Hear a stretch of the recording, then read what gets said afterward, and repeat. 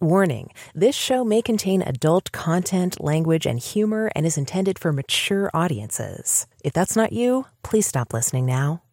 Nothing you hear on Sex and Science Hour is intended as medical advice, financial advice, legal advice, therapy, or really anything other than entertainment. Please take everything you hear with a grain of salt. Oh, and if you're hearing us on an affiliate network, the ideas and views expressed on this show are not necessarily those of the network you're listening on or of any sponsors or affiliate products you might hear about on the show. Now that all that's out of the way, let's start the show.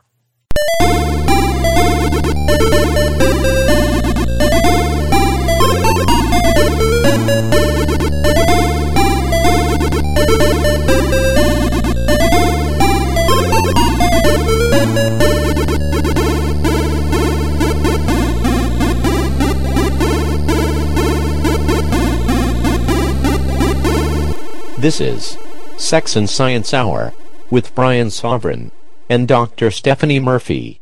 Get your freak on. Welcome to Sex and Science Hour. Hey, we're actually doing the show on a Friday this time. It is before midnight. It is, and we're going to get the show out before midnight because today we are on top of our game. We're going to try. But, that's not the most important thing. Brian, you know that poem by Pastor Martin Niemöller about the Holocaust? First they came for the Kinksters. And I didn't say anything because I wasn't a Kinkster. Wait a second. Is that how that goes? No, it's not how it goes. But it's first they came for the blank. And then I didn't say anything because I wasn't a blank. Then they came for the next group, the blanks. And I didn't say anything about them because I wasn't one of them. And then by the time they came for me, there was no one left to speak up for me. So, a very poignant message, perhaps especially with the current political climate, something that's worth remembering. I love that poem because it is kind of true that, even if you're not part of a group that's being targeted or whatever, if you have principles and whatever action that's being taken is violating your principles, you should speak up and say something, right? Yeah, I mean, humans have some a degree of inherent liberties, and they apply to all. And if they don't apply to all, they're meaningless. That's right. You can't just take them away from certain groups whenever you feel like it. That's right. Yeah. And I said first they came for the Kinksters because it appears that... Well, kink is a basic human liberty. I don't know what you're talking about. Well, sure, freedom of expression is a basic human liberty. But apparently FetLife, the famous fetish website, which is kind of like a social network for people who are into kink and BDSM, for them to meet each other and date and stuff like that, and just have online groups that are part of, that explore kink and fetishes and stuff. FetLife has had to actually delete thousands of categories of fetishes that people can say that they're interested in on that social network and meet others because of a Operation Choke Point style thing that's making their bank put pressure on them. Okay, so you got to describe what Operation Choke Point is. Okay. So Operation Choke Point, I'm pretty sure we talked about it way back in season 1 of Sex and Science Hour. Yes, I remember. Yeah. And this was a policy that became sort of publicly known in 2014. It was going on for long before that, but it sort of came to light in about 2014, partly because I think of the Bitcoin community where there was excess, there was some more scrutiny on the banks because, now we have an alternative to banks and Bitcoin allows you to do a lot of money and use of money and transactions without the aspects of asking for permission that you have to do with bank accounts. Well, at the time, I think the legacy system thought Bitcoin could be stopped. And now they know it can't. So, yeah. Yeah. So that conversation was going on quite a bit in 2014. And, of course, everybody's familiar with this. There's a lot of jumping through hoops and a lot of permission that you have to ask in the banking system, but especially if you're a business. And I guess a policy that came down from the Obama administration put pressure on banks and payment processors, saying that if you're servicing basically a high-risk category of business, and high risk is in air quotes, right? If you're servicing a high-risk business category, you should basically not do business with those people. And so what happened was, of course, that was very vaguely worded, but the banks were afraid, of that they could be in violation of something. And so they just started canceling and closing accounts left and right of any business that had anything to do with the marijuana industry, which at the time was becoming legal in some states. Washington and Colorado were the first ones. Right. And now the rest of them are kind of falling like dominoes. Anything in the adult industry, anything that was offering money-back guarantees even, which a lot of products offer money-back guarantees, but I guess that was seen as sketchy or high risk. And there was this huge document. Oh, the firearms industry was another one. And all these were legal businesses, but if they had anything to do with these categories that were deemed, quote, high risk, they were losing bank accounts. They were losing bank accounts and they were getting denied access to financial services. They would go and shop around. I remember reading a story of this one company that was called like Green Something Productions, and it was a video production company that made educational videos and commercials and stuff for other marijuana related companies and projects. And they had nothing to do. They didn't sell cannabis. A lot of people don't like the term marijuana now because they say it's like this historical thing that it was used to demonize it. So we'll call it cannabis, which is the Latin name of the plant. Yeah. So this company had never touched a piece of cannabis, except maybe in their personal time, which is kind of a safe bet if they're making videos of it. But the company itself had nothing to do with selling cannabis or anything like that. They were making videos about cannabis, and they got their bank account shut down. There were adult performers. There were porn stars, basically, or people who had acted in adult films who got their bank accounts closed as well, just for having been in adult films. Yeah. So this was pretty broad reaching. And of course, it's kind of extrajudicial. It's at the discretion of the bank. And so what recourse do these companies have except kind of to go to the media and talk about it and generate this outrage? But I don't know what exactly that did. Now, it's been known for a long time, like one of the biggest challenges if you are in one of those industries, especially the adult industry, porn or whatever, it is very difficult to find a payment processor that will work with you, or just one that will let you accept credit cards from your customers without paying prohibitively high fees. Right. I mean, the fees are exorbitant in those industries as well. Yeah. Because they know that they've got those companies by the balls because nobody will give them a bank account and let them into the traditional payment processing system where the fees are, still too high, we could say, compared to something like cryptocurrency. They're maybe around 3 to 5%, but they're not like 25%. Yeah. Some of them are. In the so-called ones that serve high-risk industries. So that was Operation Choke Point. Operation Choke Point was the name that was given to this policy by the Obama administration, the government. Yep.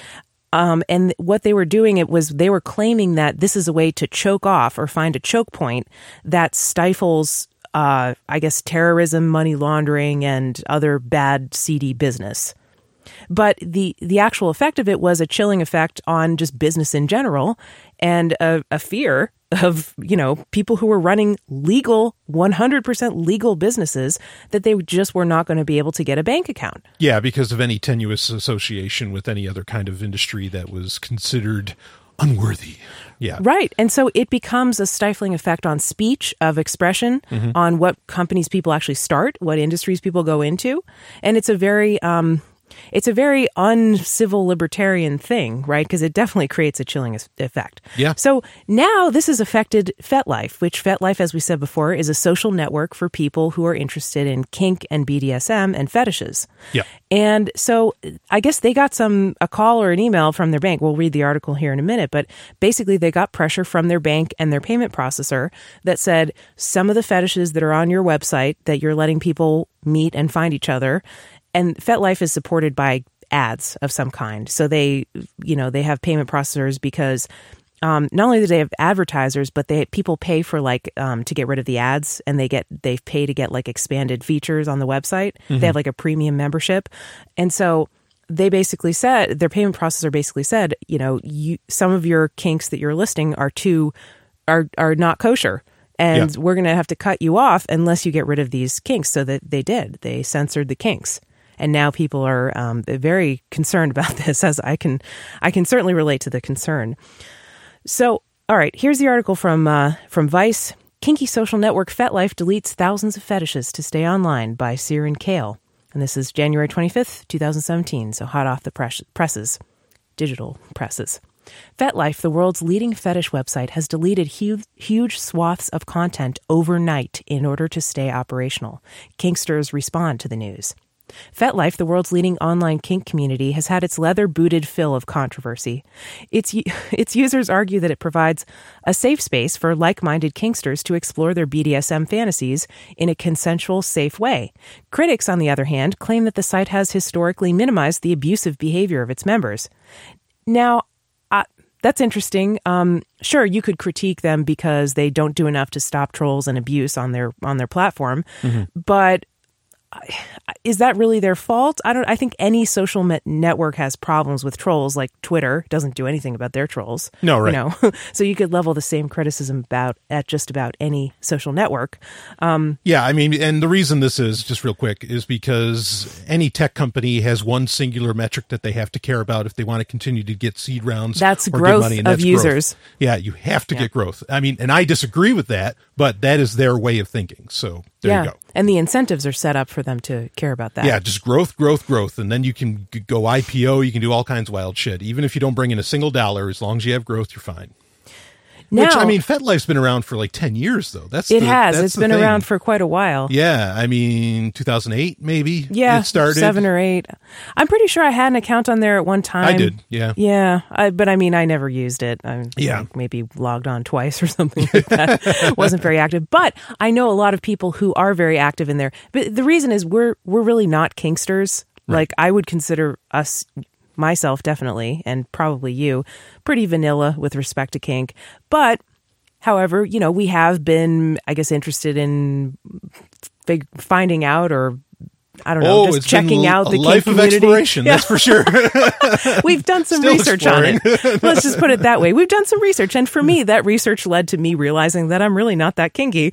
But I still respect kink, and I understand, and I really like, I guess, the fact that a lot of people in that community are actively thinking about issues of consent and of I don't know, of a lot of stuff. Well, I've heard some people, I mean, whether you're into it or not, I've heard people talk about, that the different aspects of, sub and dom and all that in really and I mean this, really self-aware ways of what exactly they're doing, what it's all about, knowing that, like, say, the sub has the actual power here, all this different stuff. So, yeah, I mean, there's a lot of different mentalities that go into this. It's not just like, holy shit, they're all freaks, we better, cut off their accounts or something, It's easy to otherize anybody who you don't understand their preferences in whatever area of life, whether it's sexual or other. But I mean, they're really just people just like you who happen to get turned on by kinky stuff. And, and I mean, there's abusers in that community, just like there's abusers that are completely vanilla with respect to kink as well. So anyway, now back to the article here.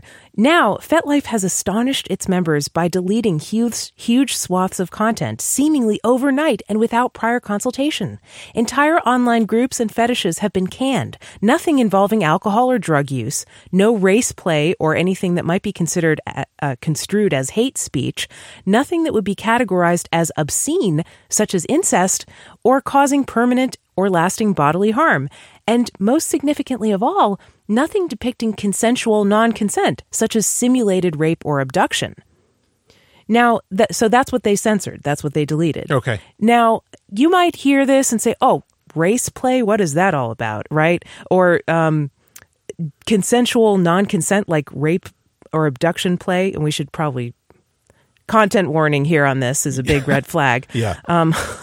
But, these are, like they said, it's consensual non-consent. It's not actual non-consent. It's all pre-negotiated. These are fetishes that people engage in because they know they're into them, and they arrange everything in advance so that in the heat of the moment, they could say, oh, stop, no, I don't want you to do that. But the person that they're playing with knows that they don't really mean that unless they say the safe word, which is banana or something. Kumquat. Yeah, kumquat, as we saw in a movie recently. So, I mean, this is all consensual stuff. And furthermore, maybe people aren't even, this has nothing to do with people are actually doing these acts. They're just saying they're interested in them. Right. On FetLife. Right. They might want to join a group for other people who are interested in it. And alcohol and drug use, alcohol is completely legal.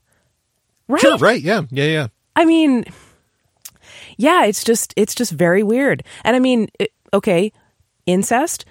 You want to talk about incest? Go on any popular porn site, XTube, RedTube, or whatever. Yeah. Not that I do this, but I read articles about it, and some of the most popular search terms are stepbrother, stepmom, that kind of thing. It's making sister, it's making it as quote unquote legal as possible, but right, while still kind of showing off. So this is bordering on mainstream. This isn't even extreme anymore.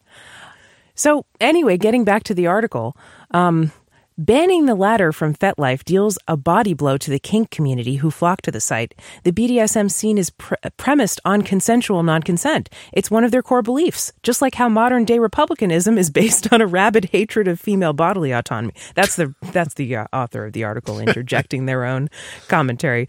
Strip either out, and there's not a whole lot left. The site has been invite-only since July 2016. Well, that's interesting. I didn't know you had to have an invite or had to have a friend that was a member of FetLife to invite you. But I guess they changed that in relatively recently, just 6 months ago. But FetLife's new decision to self-censor has been motivated by financial necessity. Founder John Baku explained in an apologetic and occasionally rambling blog post that the site was forced to delete hundreds of groups and thousands of fetishes in order to maintain their merchant accounts.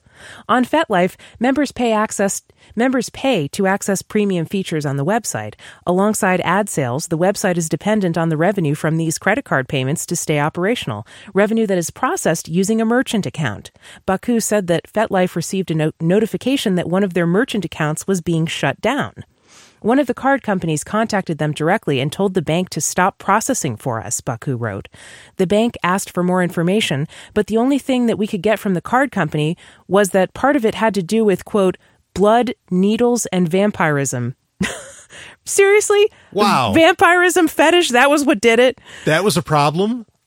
Apparently, that was what the payment processor cited as the only information they would give him. Who the fuck doesn't have a vampire fetish? Right. I mean, vampire books are so mainstream, right? Maybe they're not actually wouldn't want to do it in real life, but I mean, that is hardly edgy. None of this stuff is hardly edgy, right? So Baku alleges other merchant accounts subsequently received calls from the same credit card company requesting the closure of FetLife's account for, quote, illegal or immoral reasons. Oh. So, now the banks and the financial system, which is one of the most stodgy conservative cultures on the planet, the most status quo, the most mainstream, is determining sexual morality. Like, how Orwellian could you possibly get? All right, now hold on for a second. Actually, I'm curious if this story, if it gets to, is there some other squeeze? Is there some legal action? As in, is there a regulation coming down that somehow caused the financial system to do that's this? what they're just about to get to next. All right. Well, then keep going. Yeah. Okay. So it says FetLife is currently unable to process credit card payments. So they actually did get nixed by the credit card company, even though they deleted all these fetishes from their website. Recent months have seen a concerted attack on the global kink community. In the UK, the Digital Economy Bill criminalizes a range of consensual adult practices and puts small-scale feminist pornographers out of business. I've never heard of the Digital Economy Bill, but it's another issue, I guess. This is going on in the UK. They say Trump's choice for Attorney General, Jeff Sessions, wants to revive the defunct Obscenity Prosecution Task Force and attack adult pornographers with Orwellian verve and McCarthy-era vigor. It seems that FetLife has been caught up in a global anti-kink morality panic. Kink is usually the first target. Susan Wright of the National Coalition for Sexual Freedom writes in support of FetLife in a blog post. Due to recent events, FetLife is being persecuted by people who don't understand us. They interpret our consensual kinks as non-consensual because of the words we use and the way the images look, and they've acted to keep us from talking and showing those things on FetLife. Yep. Well, okay. I just want to say this quick before we go further. All right. So yeah, Jeff Sessions, nuts. That enough said. There's a laundry list of reasons why that is. But don't, I think what a lot of people would think, oh, this is a great opportunity for Bitcoin. Kind of like you were talking about with Operation Choke Point, how it's like some porn stars and whatever, they went to Bitcoin because, okay, they can't regulate this and will be a problem. there was the conference held last year, ID 2020, and in that, this is a blockchain conference. Bitcoin was a big part of it, and they specifically said that we need to put a stop. The reason we need to make these like ID systems is we need to put a stop to sex work. So don't count on tech companies to save your ass either. Okay. Yeah. I mean, this. There you go. Yeah, this moral panic over kink and sex workers. I mean, really, what is going on here? I mean, younger generation is so much more accepting of these things and tolerant. And why are the banks determining what fetishes are okay to have? That's what I really want to know. Now, Brian, if the banks tried to determine what fetishes were okay for you to have, what would you do? Oh. Would you tell them to fuck right off? Yes. Yeah. Okay. So this is the kind of thing that you talk about every week on your podcast called Sovereign Tech. You have a show about technology and freedom and ethics. Yes. And it's a wonderful show. I never miss it myself. And you're usually sitting in the studio with me. I'm usually sitting in the studio, and usually you cover a lot of issues that are very similar to what we just talked about here. So where can folks find Sovereign Tech? Give them a little teaser. Sure. Just go to SOVRYNtech.com, and actually it takes you right to the Patreon page where there's hundreds of hours if you become a patron, hundreds of hours of extra content. But yeah, you're guaranteed 2 hours every week of just some of the fastest, hottest tech news, science news, and ethics that you could possibly get anywhere. Wow. You couldn't even see that bumper coming up, but you had perfect timing, Brian. You were like psychic on that. I am in touch with the dark side of the Force. Yes. Use the Force. You are one with the Force, so the Force is one with you. Well, no, God, I can't do that. Okay. That's another story. But yeah, boy, there's so much to say on that last story. I mean, oh yeah, like and I mean this. We got some other ones, but I mean, we got some other good stories. But if you wanted to make another comment, no, well, I just want to say, like, look, yeah, there's laws potentially getting passed that affect this sort of thing. But the problem always comes down to, look, there's people that think this way. There's people that think that what you want to do in, behind closed doors or even online, whatever, is not all right and it needs to be stopped, blah, blah, blah. And they'll do whatever it takes, whatever, choke point, whatever point they have to squeeze, they will squeeze. And it's funny because, I say this to people, and I talk about on my show, Sovereign Tech, I talk about this all the time. It's like, look, culture, religion, things like this are so much more terrifying than any government regulation. Because the regulation outcrops from all that, and those, it's a recipe for disaster when you have social mores and all these things that get societally reinforced. Just terrifying, Yeah. I mean, it can be very hypocritical too, right? Like there's this expression where people love to jerk off with one hand and point fingers with the other, yep. Right? Like how many of these bank executives that are making these rules and saying, oh, you get an account and you don't, FetLife, you don't get an account because you have these fetishes that I don't like on your site. How many of them are, wanking to stepbrother porn or whatever, right, on XTube or wherever they go? So, I mean, it's just, it's very hypocritical. It reminds me when there's a story that comes out occasionally every few years. It repeats because it happens often where, it's some small town and some official or college professor or somebody at a college or something like that, finds out somehow that a student at the campus is in porn. Mm-hmm. And then they shame her and ostracize her. Usually it's a girl. Yeah. They shame her and ostracize her and make this smear campaign against her. But how did they find out? Well, because they were watching it. That's how they found out. Right. But then they're going to ostracise her and shame her for it. Yeah, exactly. Oh, yeah. So, yeah. Anyway, we're in the science segment now. And this is another piece of show prep that was sent to our show by our friend Cognitive Dissident.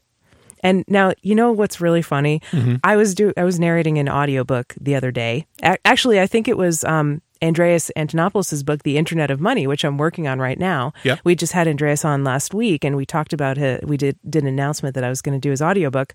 It said something about cognitive dissonance in the book, and I almost said cognitive dissidence. I had to do a couple of takes because I was so used to cognitive dissident sending us emails. There's a chance it could be more than one person. Yeah, because part of me still wonders, because Cognitive Dissident has so much good robot show prep and like transhumanist kind of themed stuff. I almost wonder if Cognitive Dissident might be an AI, but yeah. And it's really funny because they don't like write much. They'll just usually put a link to an article. But if it's something cool, they'll put a smiley face right after. If it's something sad, they'll put a sad face. So I like Cognitive Dissident. Keep sending us show prep. It's very good. So this comes to us from Cognitive Dissident. And by the way, if you have show prep or you have an email you want to send us, you can always use the contact form on our website, sexandsciencehour.com. Just click on the contact link above, or you can always email us directly, show@sexandsciencehour.com as well works. So anyway, this is from phys.org. Scientists create the first stable semi-synthetic organism. Now, This is crazy. This is like beyond Jurassic Park level shit, right? Like Jurassic Park synthetic. Was resurrecting old organisms, kind of patching in the gaps in their DNA. With frogs. But this is a semi-synthetic organism. So let's read about this. Life's genetic code has only ever contained 4 natural bases. These bases pair up to form 2 base pairs, the rings of the DNA ladder, and they have simply been rearranged to create bacteria and butterflies, penguins and people. 4 bases make up all life as we know it, until now. Scientists at the Scripps Research Institute have announced the development of the first stable semi-synthetic organism. Building on their 2014 study in which they synthesized a DNA base pair, the researchers created a new bacterium that uses the 4 natural bases, called A, T, C, and G, which every living organism possesses, but that also holds as a pair 2 synthetic bases, called X and Y, in its genetic code. The Scripps Research Institute professor Floyd Romsberg and his colleagues have now shown that their single-celled organism can hold on indefinitely to the synthetic base pair as it divides. Their research was published January 23, 2017, online in Proceedings of the National Academy of Sciences. We've made this semi-synthetic organism more lifelike, said Rosenberg, senior author of the new study. While applications for this kind of organism are still far in the future, the researchers say the work could be used to create new functions for single-celled organisms that play important roles in drug discovery and much more. So the article kind of goes on and talks about the uses for this, but basically what they did was expand the genetic code. No longer does it just have 4 base pairs, A, T, C, and G. Now it has X and Y too. Right. So this could literally open up tons of new possibilities for what you could make an organism do. It could make new antibiotics. It could make new proteins. It could have you could have organisms that act almost as like nanobots that have a specific function that they're trained to do. And what they're doing is they want to make these single-celled organisms that have this special DNA inserted in them. Now, I've heard TED Talks where I think this was actually being referenced. Mm-hmm. And the purpose of this TED Talk was effectively to say, we can create different types of humans. And the purpose of just by literally adding new pairs to DNA, mm-hmm. like that you could create, like the purpose that what this person was talking about in the TED Talk is that, you want to, like, one of the goals for humanity to continue to survive is for humanity to become a multi-planetary species, okay, beyond multiple planets. His shtick was that, what if you just made humans with different DNA effectively? And that way, if something, like a disease or something like this, like he's kind of talking about creating an artificial biodiversity that would allow humanity to kind of move on. Now, I mean, or, move on in case humanity as we know it now, something happened, something mm-hmm. terrible would happen. Yeah. That's stretching it. That's getting into the whole argument of genetic engineering. To Mars or something, or other planets. Well, that's the other thing too, right? Is to adjust humans to be able to survive in different atmospheres and or different ecosystems. I mean, I kind of feel like humans are always trying to outsmart genetics and say, "Ooh, we can do it better than nature designed it," but usually that's just so wrong, because we can't predict what's going to actually happen when we create a new gene or something like that, or when we delete it or add it or whatever.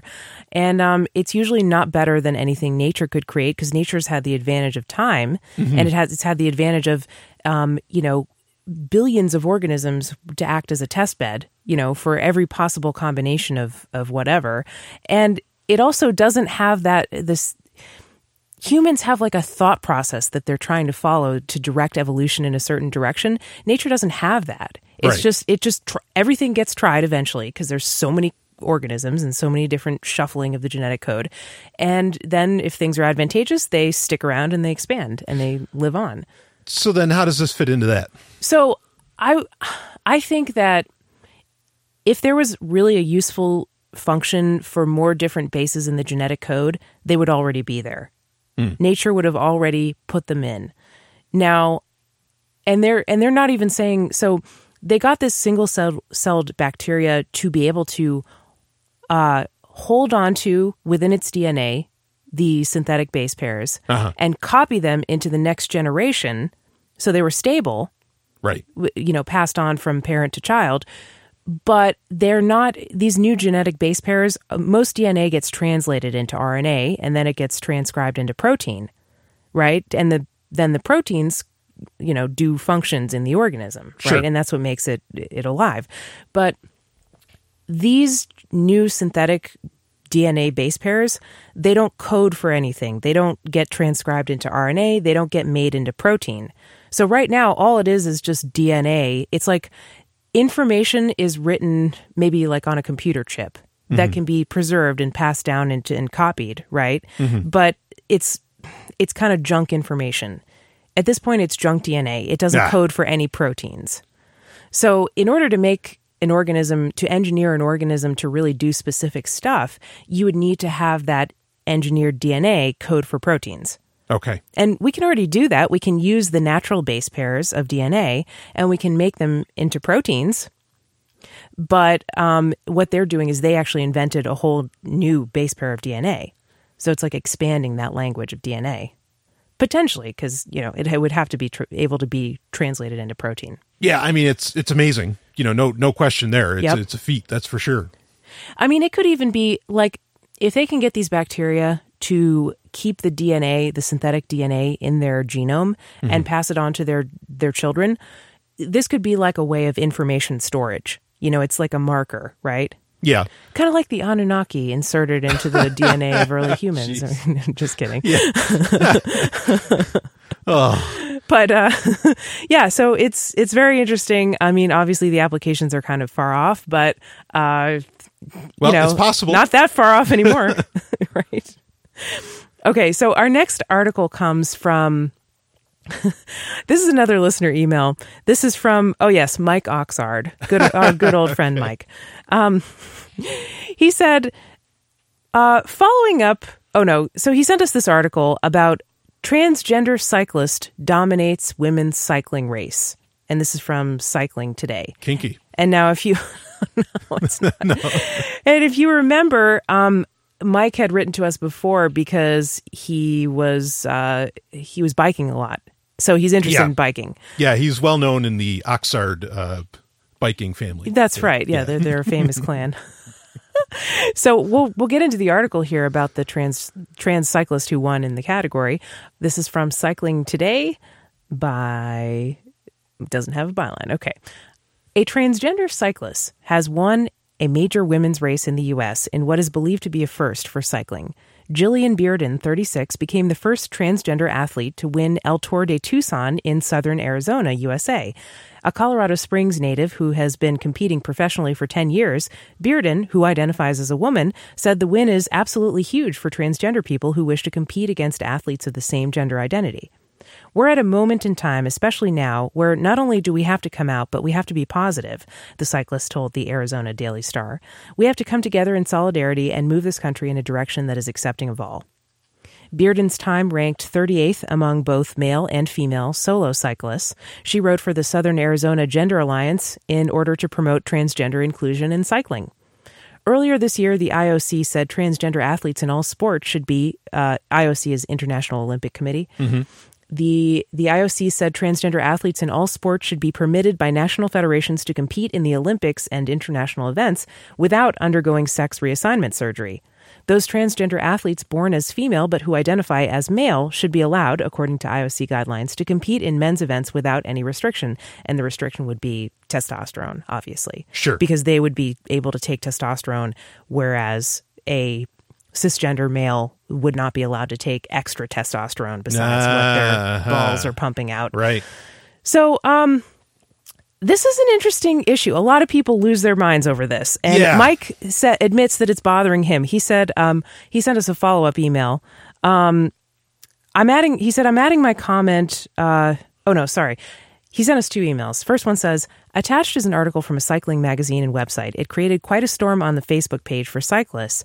Here's my comment because I would like your feedback. He says, I'm all for gender identity rights. That being said, what I have to say is only opinion. I believe in order to compete in the gender in which you identify, you ought to have completed reassignment surgery and verify hormone levels. Maybe everyone races and you select the class you want to be categorized in. I believe people going through the hell of gender identity rights are trying to win local trophies. We could think outside the box. I bet if races and other events broke gender into subgroups, most would identify with their living role. I don't know how else to be fair about it, open to intelligent discussion, not just bashing.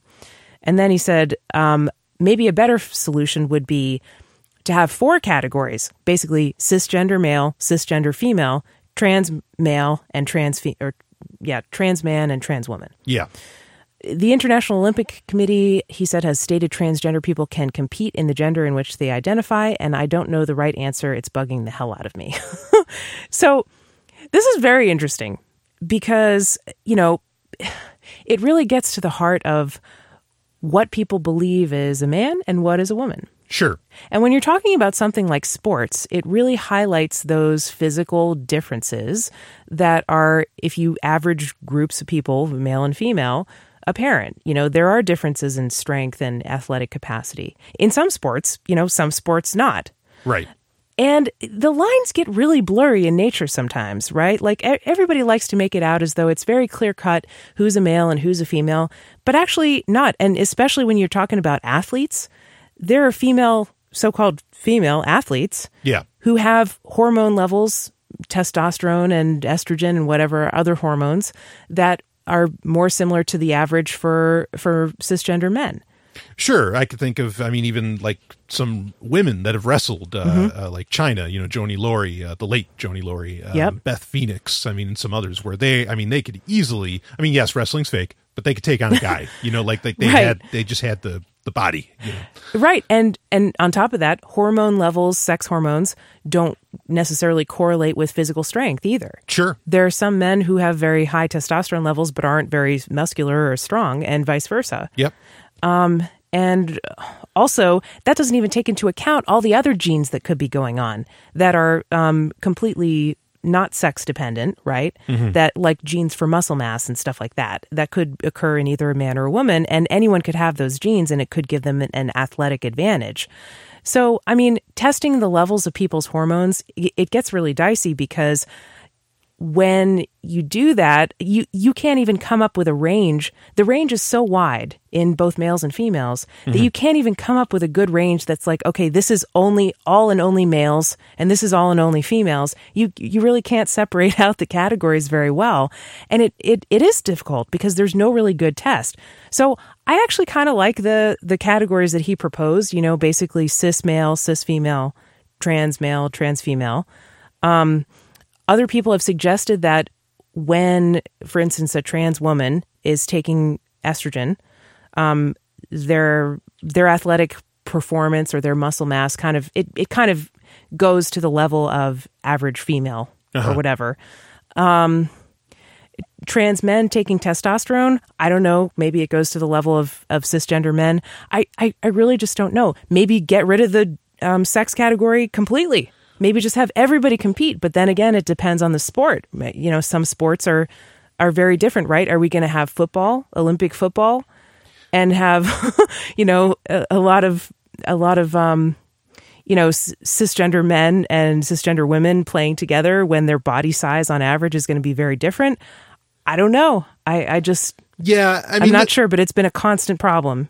Yeah, this raises a ton of questions. And I think really to even begin to have an answer, you really have to go you've strike the root, right? You got to do the whole Steve Jobs thing where it's like, okay, we're looking, he and his wife are looking for a sofa. And the first thing they ask is, all right, what kind of sofa do they want? No, they ask, why do we need a sofa? Right. Like, what's so the you're purpose? saying, why do we need gender categories or sex categories in sports? No, I'm going, why do we need sports? Like, I'm literally saying, like, go that far you back. You went to a whole other level. Go That's all the way. funny. Like, really, what is the point of that gold medal? What is the point of that silver medal? No, I'm not saying some horse shit like, oh, everybody's a winner. I'm not saying anything like that at all. I'm just saying, okay, what exactly is the drive here? Like what's, I mean, and I love the old EA line, the first sport started because one person said to another person, I'm better than you and I can prove it, and I get that. Okay. But like, let's really think about that to figure out what exactly, like, what is this? Because I mean, obviously the problem here is that somebody is going to have some kind of what is perceived as an unfair advantage to win. Okay, well, what's behind this whole concept of winning in the first place? Like, what are we even doing here? Like, I get it. You want to hone your craft. You want to show that you're one of the best, and you want to, and please, a lot of those attitudes I think are phenomenal. Okay. Are totally natural. Nothing wrong with it. I'm just saying, let's think about that. What's behind all of that? And so this is tough. This is really tough. And there's certainly no one or two people or, an emailer or anybody that's going to figure it all out. And I know that's a cop out, but I'm just saying that really, like, this is, we got to think really way back and really get to the root. That's an interesting perspective. I mean, I can see, like, a sport is a game, and you enjoy games, right? You just happen to really mostly like video games. Right? Yeah, I enjoy sports, though, as well. And video games don't have a sex category, right? Because whose fingers are faster, right? Like, it's bullshit. It's ridiculous. Like, men and women play together, cis, trans, whatever, right? Sure, yeah. Doesn't matter who you are. So maybe the sports of the future will be more like that. Maybe we could do away with sex-based categories in sports, in certain sports. But I think the drive to play sports and to play games in general is a lot of times it's more of a challenge against yourself. Like, you're kind of challenging yourself to make your personal best.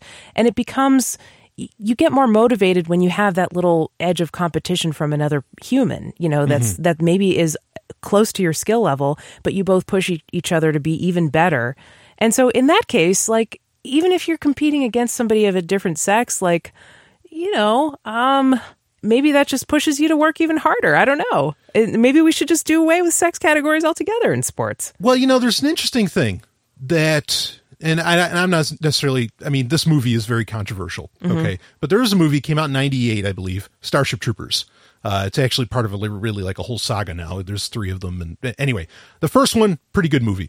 And again, interpretations, I'm not even getting into that. But they play a sport in that's kind of like football. And I forget exactly what they call it. Like sports ball. Yeah, it's some kind of sports ball, but it's co-ed. Right. And like, the quarterback's a woman, or what makes for a quarterback effectively. And like, she has like this move called a flip 6 3-hole and you can score. I forget what she said to Rico, but anyway, in the movie. But what about that? What if new sports were created that we didn't have to segregate people by sex? Right. That took advantage or played off of all the differences that you get across genders and identifications. Right, because different size gives you advantages in different contexts in different ways, right? Sometimes a smaller person might have an advantage. Sometimes a bigger person might have an advantage, depending on the rules of the game. So. Yeah. So for my pick, I think the answer is a new sport that plays off of all of this, and watch how exciting that shit'll get real fast. Level the playing field. You know what else, though? He was saying in his email, like, I think if a trans person is going to participate in the sex category that they transitioned to, that they were not born as, they should have completed sexual reassignment surgery and also have their hormone levels checked. Well, I don't like that solution because nobody's checking what's in the pants of the cisgender athletes, right? Right. And also, how are you going to know if it's a trans athlete, Some transgender people are not like, you can't obviously tell they're transgender, right? And are we going to go around checking who's going to be the genitalia police, right? Also, the Olympic Committee. Right. Like, it turns them into the sexual, like, that's so weird. Like, do they have to get a doctor's exam or something? Then you're deputizing these doctors as the genitalia police? No, we don't want to be going there, right? Sure. And also, like, I don't know, you might, if you looked at all the athletes' genitalia, you might be surprised at what you find in the pants of some of the cisgender athletes, right? Like, you might be ambiguous or something. You never know. Also, not all transgender people want to do sexual reassignment surgery.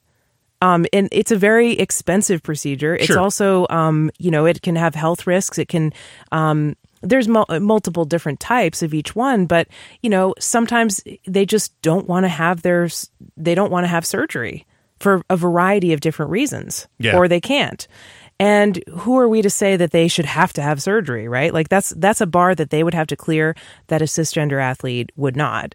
So, I mean, I get it. Like, people might be afraid of, oh, well, a man could always compete in the women's category and then win and dominate because he's stronger than her. But that's kind of the same argument, or it comes from the same place as like, well, they shouldn't be able to go in the bathrooms of women or because they'll just rape everybody. I mean, nobody pretends to be transgender to get access to spaces, that they, I don't know, or...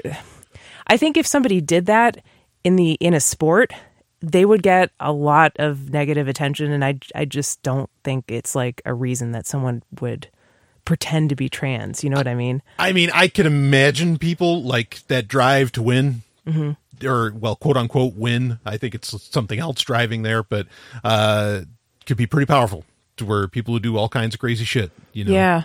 I don't know. To me, it seems way easier rather than checking everybody's genitalia or checking everybody's hormone levels, which, as we said, is really a messy situation because there's so much overlap in hormone levels and what's the range for a man versus a woman. Even for a woman within her menstrual cycle, which not even every athlete has because some of them have amenorrhea because they have low body fat. The hormone levels can vary so much within the same woman, within the same day, within the same month, that there's not a very good range that you can say this is an acceptable range for women. So, it just gets way too complicated. I think way simpler would be to do away with the sex categories or to invent new sports that doesn't matter what sex you are, right? So rather than further and further subdivide and test people, why don't we just let everybody onto the same field, I guess. Yes. So, I don't know. If you think we're wrong, let us know. Show at sexandsciencehour.com or use our contact form. There's more coming up. How to cast spells with your orgasm. Sex Magic 101. All right, Brian. Well, we want to encourage our listeners in this little segment here to leave us a review on iTunes. If you like our show, that's a great way to help people find the show and to reach out to new listeners. We actually just got a review this week that was really kind, and we wanted to share it on the show, right? We got a couple of them real quick. Cool. Yeah, so this is one that maybe we hadn't seen, but from just last year a little bit, which we're just barely into 2017. And it's the Golden Stallion, Brian Sovereign, and the Duchess of Debauchery, Stephanie Murphy, are back in the long-awaited return of Sex and Science Hour. Oh, yeah, we're back, baby. They slay sacred cows left and right, and their barter is always... banter. Their barter. Sorry. Our barter's on point too. Don't worry. Barter's great. Their banter is always top notch. If you're looking for a tame look at the latest sex and science news, look elsewhere. But if you're ready to have your beliefs challenged in a fun and irreverent way and learn a bit in the process, then this is the show for you. Highly recommended. Oh, that's very nice. Does it say who left it? Max Remo. Oh, thanks, Max. Yeah. And the next one is from Carrie Lee D. You might know who Carrie Lee D is. Hi, Carrie. She is just a wonderful human being. So anyway, longtime fan, first-time caller, dropping in to rate you the full 5 stars the show deserves. Great content, interesting topics, intelligent discussion. Oh, thank you so much, Carrie. Yes. I think she's Carrie from the Workationing podcast, which we might be coming up on pretty soon. So thank you so much for everybody who's left a review. And if you want to leave a review on iTunes, it's very easy. Just go to Sex and Science Hour's page. Our iTunes link is right there on our website, sexandsciencehour.com. And while you're at it, give us a follow on Twitter. Our Twitter is Sex Science Hour. And Brian just made some new cover art, but you'll have to go there to find out. And while you're there, click that little follow button with the bird. This is Sex and Science Hour. Welcome back to the show. I promised you some sex magic in this segment, and I am not going to disappoint. I'm going to get right into it. Oh, Brian, aren't you excited? You have no idea. So, I already had the article pulled up here. So, this is also from Vice, another Vice article by Sophie St. Thomas, filed under witchcraft. Ooh. I like this already. I'd like to live deliciously. What is that from? I don't get it. We'll have to watch the reference. The Witch at some point. It's a movie. You are like too nerdy for me. I'm not nerdy enough for you. I don't know which it is, but I don't get the references you refer to. So the history of witchcraft. I mean, you dabbled when I've dabbled, you were younger. yes, like every Wiccan. 13-year-old girl in the 1990s who saw the movie The Craft. I dabbled in Wicca. That movie. Talk about a movie. Like, that movie is still so goddamn good. I said this on social media recently. If somebody told me that they think that's the greatest movie of all time, I would have a hard time arguing against that. That movie is... Wow. It's that's great. A glowing review. It's so sexy. It's been a while. It's been about 20 years. So we should give it another watch. It holds up. It's so good. All right. Well, let's watch it. Let's watch it like tomorrow night. All right. Okay. So, yeah, all right. After I have Sovereign a copy. Tech Believe tomorrow. Me, I have a copy. We'll watch The Craft. So, all right. But I mean, you've dabbled in the whole, Wiccan, pagan, lesbian. Yeah. I would say it was like the minarchism of religion for me. And I'll tell you what I mean by that, because I was raised in one of the big three religions, Jainism. Yeah. As was I. A couple of Janes here. I was raised Jewish. And I had, a traditional Jewish upbringing and hop, skipping a jump from witchcraft. No, it's not. It's really not. But right away, as soon as I became, 12 or 13, I started, my little contrarian mind started questioning things and saying, I'm not sure if this is really cool, or this is really what I believe, or this is really right. And I'm interested in hearing about some alternatives in the religious realm. Sure. I didn't know that you could just have no religion and be an atheist. It didn't Which is even what we both occur are to now. me as an option, right? Yeah, I would consider myself an atheist now. But I didn't know you could be an atheist then. And so I started saying, well, what's the most weird ass contrarian religion I could possibly think of? One that I've never heard of, one that I don't know anybody who practices, and one that is just so out there that it's like the opposite of Judaism. And I came up with Wicca. And it was the 1990s, and The Craft was a popular movie, and there were books about it. I remember going to the bookstore, and I got a bunch of books about casting a circle and casting spells and using colors and using scents or herbs and stuff like that in order to create a mood and an atmosphere. And it was mystical, but it wasn't religious in the same context that I knew of. It was like, they sort of mentioned deities and spirits and holidays and festivals and stuff like that. But a lot of it was just about sort of, I don't know, getting into a frame of mind and almost like law of attractioning stuff to yourself. Yep. And they had, the thing that I liked the most about it was the credo of Wicca, which was actually quite libertarian. It was very live and let live. And it was, and it harm none, do as thou wilt. Yeah. It's basically like, do whatever you want as long as it doesn't hurt anyone else, and live and let live. Yeah, not all Wiccans go by that. But well, not all people go by that. No, I know. Well, most don't. but a lot of, I think that attitude is actually pretty prevalent in the pagan tradition. Like a lot of people hear that and they're like, yeah, that makes sense to me. Like, I don't know. I'm talking about like hippies kind of. Yeah, they're sure. like, yeah, okay, live and let live. That makes a lot of sense to me. And it made sense to me that when I heard that, I was like, if you're going to have a religion, this sounds like a pretty good one. Well, it's got a great story, because the idea is that all the other religions tried to wipe us out, tried to smother us out, and so you have the air of conspiracy when you get into into Wicca. Yeah, there was something really interesting too about the esoteric aspects of like this is supposed to be the oldest religion in the world. Right. Actually, it's older than Judaism. It's That's older the than claim. Zoroastrianism. Yeah. It's older than all the monotheistic religions. Yeah. This is the oldest religion. That period. Yeah. And so there was something in me too that felt like, wow, this feels so new and different, and I barely hear anything about it in culture. So that appealed to me as a contrarian. Yep. But also it's the old religion. It's the oldest religion in the world. Yeah. And that seemed really cool to me. And I felt like I found out about a secret that not many other people knew about, but that was really important and old and ancient. Exactly. Yeah, that's that air that's really attractive to it. That's kind of its story that it has. Yeah, I mean, my point about it, not all of them following it, is that most people, or it seems like a lot of people don't know this, but in the military, there are Wiccans everywhere. Like, I mean, you are That's surrounded by fascinating. them, and they are always talking about their fucking power levels. And please, and I don't mean any disrespect actually to most Wiccans. I've but- never heard that. Yeah. yeah. I mean, they are like I had a guy walk up to me once, on base and say, "You see that guy over there, man?" I mean, he was talking about Dragon Ball Z, and he says, "He is so powerful," and I'm like, what do you Wow. mean? Was it a guy that was in the military with you? Yeah. Oh, No, this is on base. Yeah. So he's talking about another dude.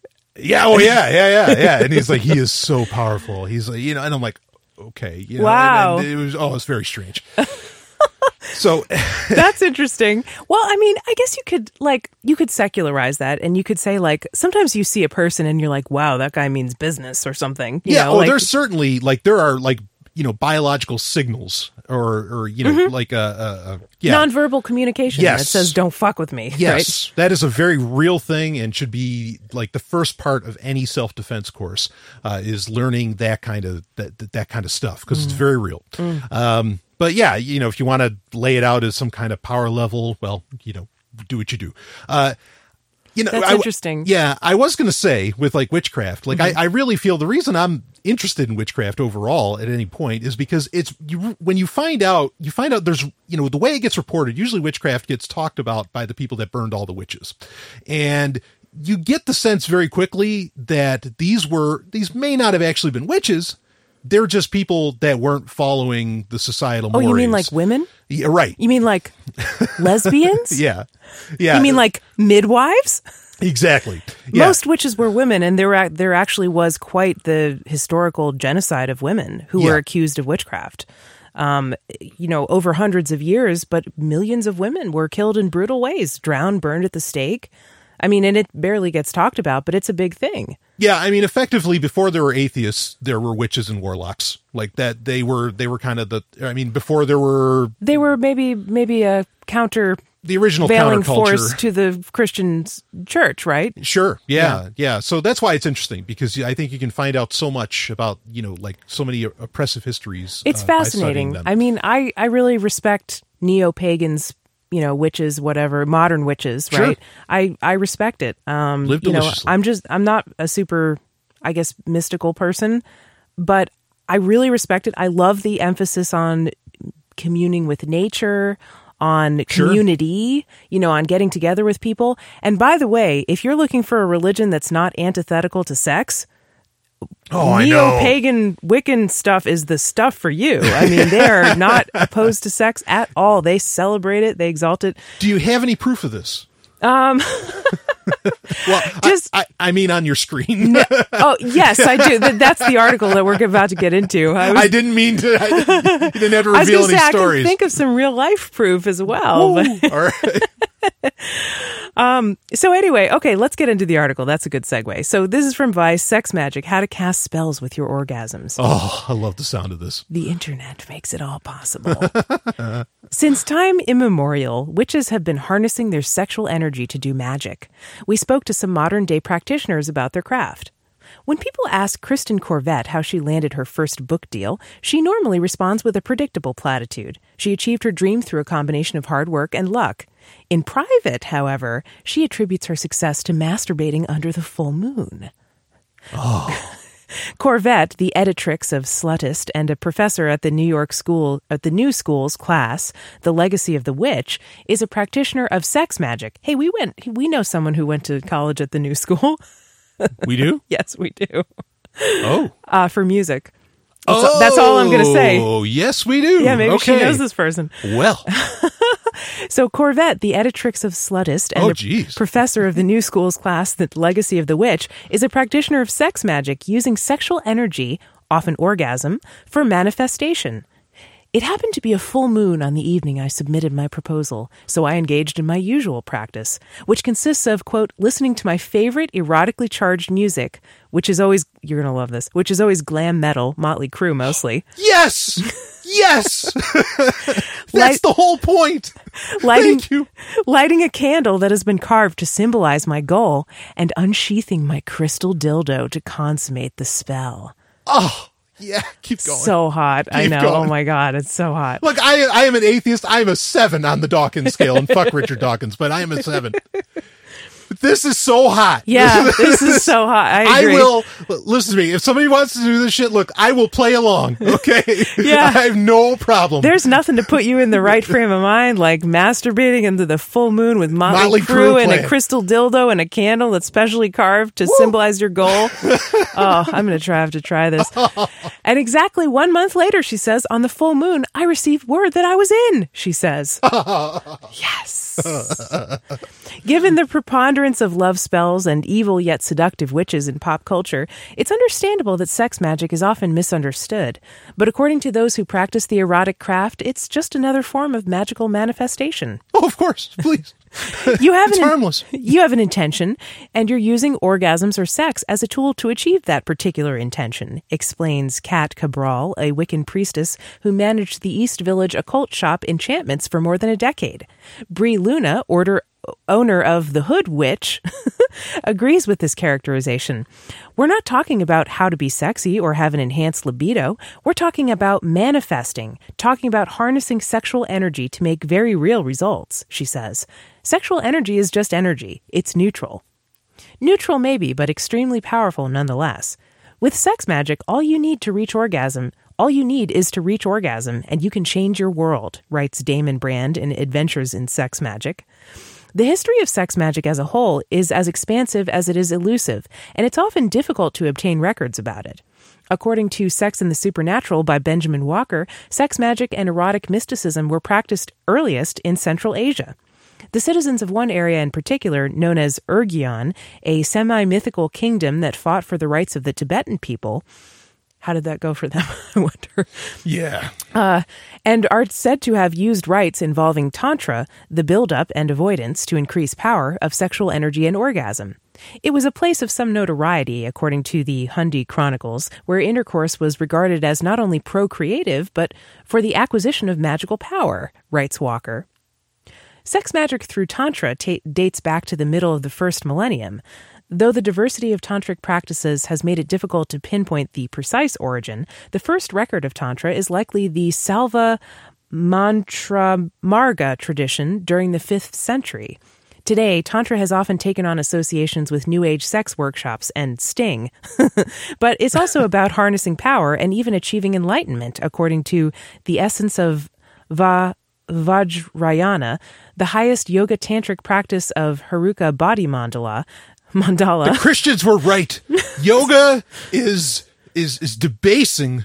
It is destroying. Yoga is basically satanic. Yeah, it is satanic. There's something to that, isn't there? It is destroying the moral fiber of society, of Western civilization. This is terrible. I mean, your average yoga class, you're probably not going to get that far, but wait till you get to the 33rd degree. See, this is the thing. This is why Sting does it for 6 hours. That's right. Because if your yoga class is 6 hours, by the end of it, it'd be an orgy. That'd be how it goes. All right.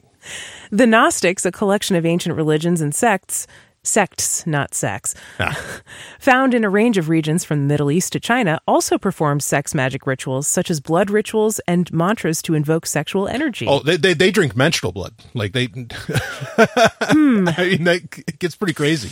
Yeah. I mean, you got to do something with it, right? Hey, what the hell? The most notorious sex magic practitioner in recent history is Aleister Crowley. Mr. Crowley. A famous 19th century British occultist who viewed sex as the supreme magical power. I agree, Mr. Crowley. A high-ranking member of the secret society Ordo Templi Orientis, which uses sex rituals heavily in its initiation ceremonies, he went on to write several books on the use of erotic magic. His views were extreme, as was his desire to experiment with new forms of sex magic.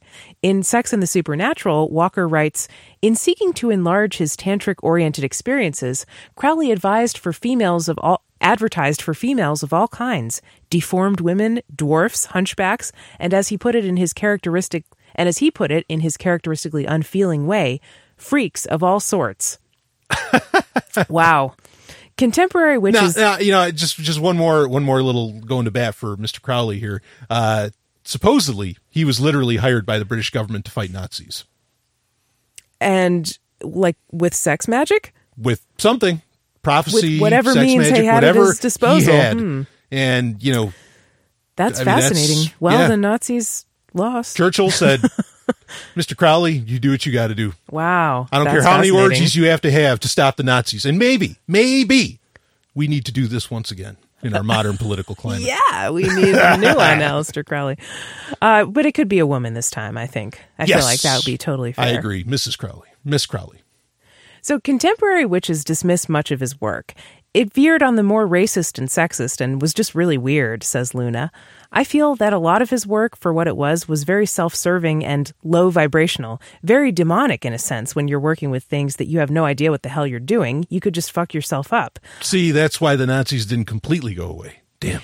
Yeah, so basically this is a witch who says, look, he didn't know what the fuck he was talking about. He just wanted to have sex and seem like an expert. Can't study Kabbalah till you're 40. Didn't know what he was doing. Right. Yeah, and I mean, I think that could be a fair criticism. Sure. But yet, he gets all the credit for it in culture. Like, when people think of sex magic, they think, oh yeah, Aleister Crowley, as though he was the one who invented it or something. Well, it's because he has the sensational lines that Christians can point at. That's the deal. You're right. I guess that's true, but yeah, I mean, Madame Blavatsky gets her share, you know. Yeah, that's true. Yeah. That's true. But did she have like a group? Like he had Ordo Templi Orientis. Yeah, I don't know. She had the Theosophical Society, right? Or I don't know. I mean, that's the thing. Like, she's not as famous in my mind as he is. Yeah, no, she's up there. But I hear you. It's still true. Like he said the crazy shit, and so it's easy for detractors to go after him for what he said. So. All right. Well, back to the article here. Modern sex magic users have a myriad of historical, cultural practices to draw inspiration from, and many of them emphasize the importance of finding what works best for you. In ways... Still finding. Yeah, that's right. We got to experiment a lot. In ways, sex magic is similar to any other form of energy work, which harnesses energy, with the practitioner often tapping into their own spiritual energy to heal. The only difference is that the energy being harnessed in this case is the release of an orgasm. The first step is to have a clear goal and intention of what you want, says Luna. I find for me that sex magic works best when your intention has to do with sex, love, confidence, power, and strength. Not, I need a new car, I'm going to masturbate. That's just so silly, says Cabral. That's why I get what I want into life. That's all I'm thinking about wanting when I'm... Well, I mean, if you could just jerk off and you get a new car, that'd be amazing. But obviously it doesn't work that way. Yeah, but what's a car compared to having, the greatest love in your life? That's true. That's true. It's way better. You're right. And I'm not going to admit to anything, but... but let us continue. Other techniques involve repeating mantras during orgasm, focusing on sigils, a magical symbol, to help focus your energy, and invoking certain deities. Hathor, Isis, and Aphrodite are common goddesses to invoke, but you can use whatever deity appeals to you most since sex magic is so personalized and intuitional. I think everybody needs to find deities or mythology or archetypes that relate to them. So for some people, that's staying with their own heritage or culture, says Cabral. And personally, I love working with Venus or Aphrodite. Intuition, she adds, is the most important thing. I would go right for Hathor. Like, oh man. And anybody else that's watched Stargate SG-1, too. You'd go right for Hathor. All right. Indeed, most witches will say that sex magic is one of the most intuitive practices. I came to sex magic pretty intuitively, recalls Corvette. As a young girl, my mother taught me the power of manifestation, but in a G-rated way, of course. Somehow I made the connection between all that and all the self-pleasure I was engaging in, and I realized it could be used in a more powerful and productive way. Another, perhaps less intuitive, component of sex magic involves the use of bodily fluids. An example of this is Abbe Guiberg, a French Roman Catholic occultist known as a renegade priest, who in 1683 performed a black mass, a corruption of the traditional Catholic ceremony. Such ceremonies involve the nun figure urinating into a chalice, often as a demonstration of opposition to strict Catholic beliefs. Period blood is another useful liquid in sex magic, and according to Luna, there is a long folkloric history of women putting period blood into coffee or tea or red pasta sauce because it's easy to hide, often for binding spells to cause sexual attraction, and in the hoodoo tradition.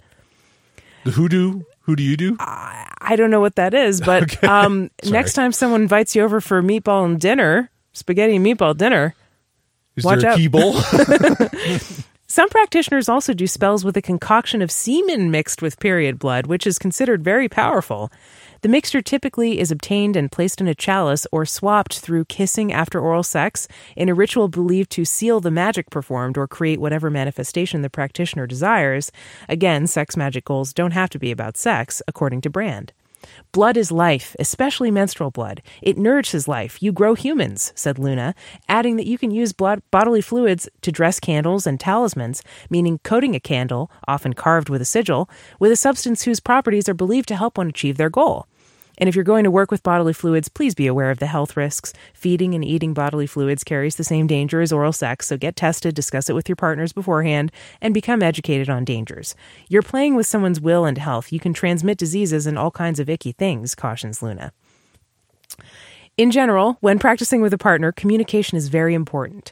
Luna says that you should either work together completely or keep your partner entirely in the dark about the fact that you're manifesting magic during intercourse. Oh, no, tell me. Either they know what it is that you're doing or they shouldn't know at all. Because any person who kind of knows and isn't really into it, they can fuck up the whole flow of energy. No. So either you have a useful idiot or you have a partner in crime. Like I said, I'll play along. Okay, believe me, and I will believe it. I am so good. I'm a very creative person. I am so good at manifesting, realities in my head. I am going to do it. So either keep them ignorant altogether, or they know and they're going to focus on that energy as well. So it makes it that much more powerful if you're going to come together. Woo! Even those uninterested or skeptical of practices such as magic can attest to the intimacy and intensity of coming at the same time. Oh yeah. With a partner, it becomes really cool and exciting when you trust someone and both of you can work together, staring at each other's eyes, maybe slowing down an orgasm, breathing together, says Cabral. For many practitioners, though, the fact that sex magic can be practiced alone is one of its main draws. Although I've experimented with partnered sex magic, I find the solo spells have worked better for me thus far, says Corvette. In a world that's traditionally punished women for freely enjoying both sex and magic, combining the two can feel revolutionary, and taking matters into one's own hands only heightens that sense. Witchcraft in and of itself is very empowering for women. You know that all of your power is just innately within yourself, says Luna. One of the most powerful aspects any woman can have is owning her sexuality and not being afraid of that power and not being afraid to use that power. Yeah, use it, please. That was awesome. I loved that article. I think I'm going to try it. I think I'm going to try it. All right. Tell ya. Think of whoever you want. Like I said, I'm not a mystical person, but I don't even know what I want to try to manifest. I just kind of want to rub one out. I love this. Yeah, it's awesome. I think it is so cool, and again, total atheist, but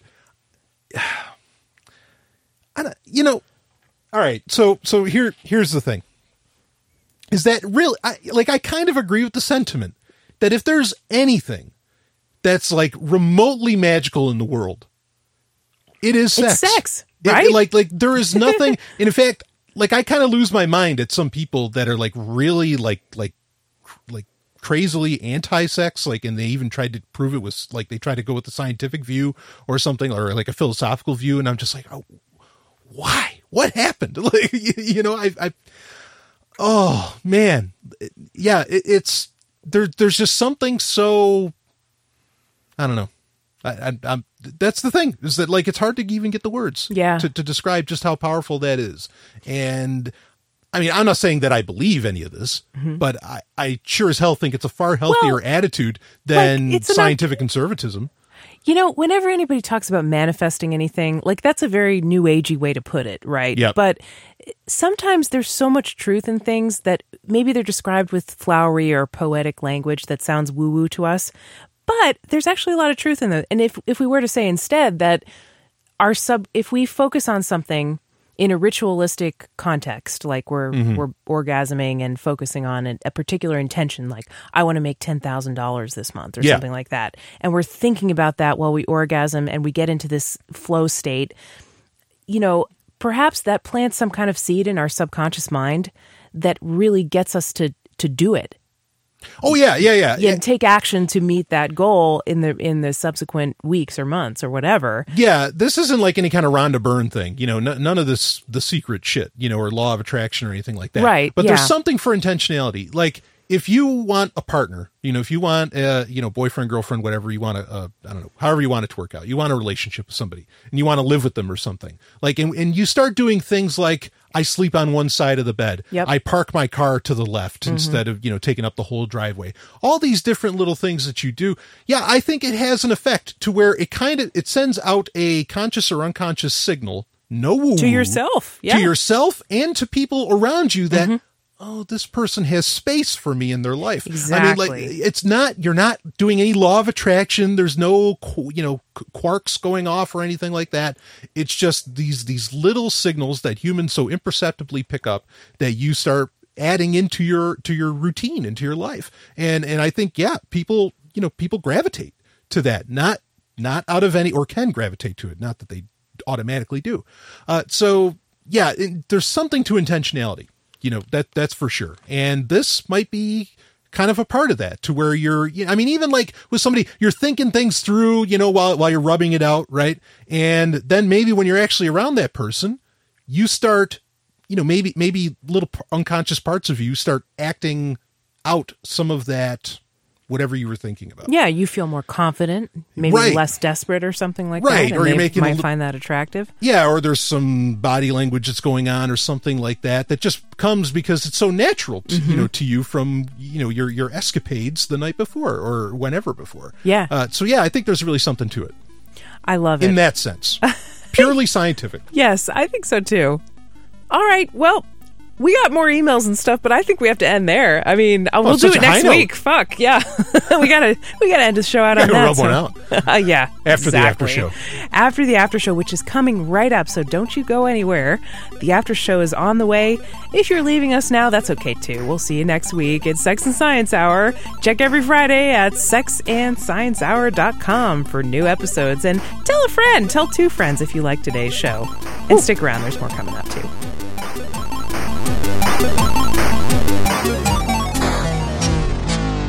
You've just heard Sex and Science Hour. Game over. Play again next week.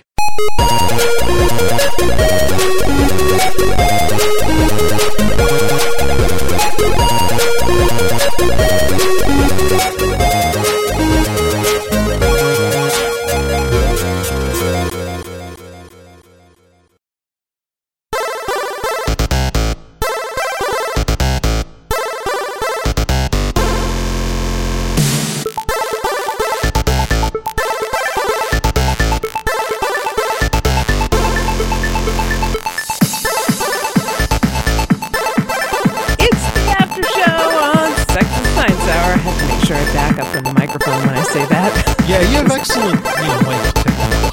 Thank you. That's because I watched those little waves perform successively to make sure that I'm in the right frame of mind. So, we were just about to start... that just gave me a hell of an idea, but I'm not going to share it.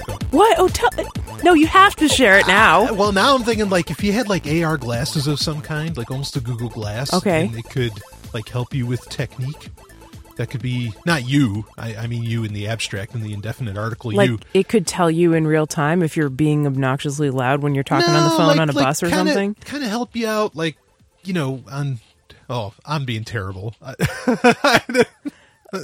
are you, I don't get it. Are you thinking about sex? Yeah. It gives you sex pointers in real time? Mike. All right, all you app developers out there, there's an idea for you. Sorry, I'm so Just bad. make sure you invite Brian to be part of your company. You're so bad that you have a guilty mind. We were right before we started recording this. I go, Brian, are you ready? And he goes, mens rea. And I'm like, guilty mind? Because that's what I thought it meant. And he's like, oh, is that what that means? We looked it up, and yes, that's what it means. Mens rea, Latin for guilty mind. My Latin's not as good as my Danish, so yeah. The intention or knowledge of wrongdoing that constitutes part of a crime, as opposed to the action or conduct of the accused. So this is the idea behind, I guess, hate crimes, right? Or premeditated murder versus murder in the heat of the moment or something. Okay. You intended to do harm to somebody, and that makes the crime more bad, I guess.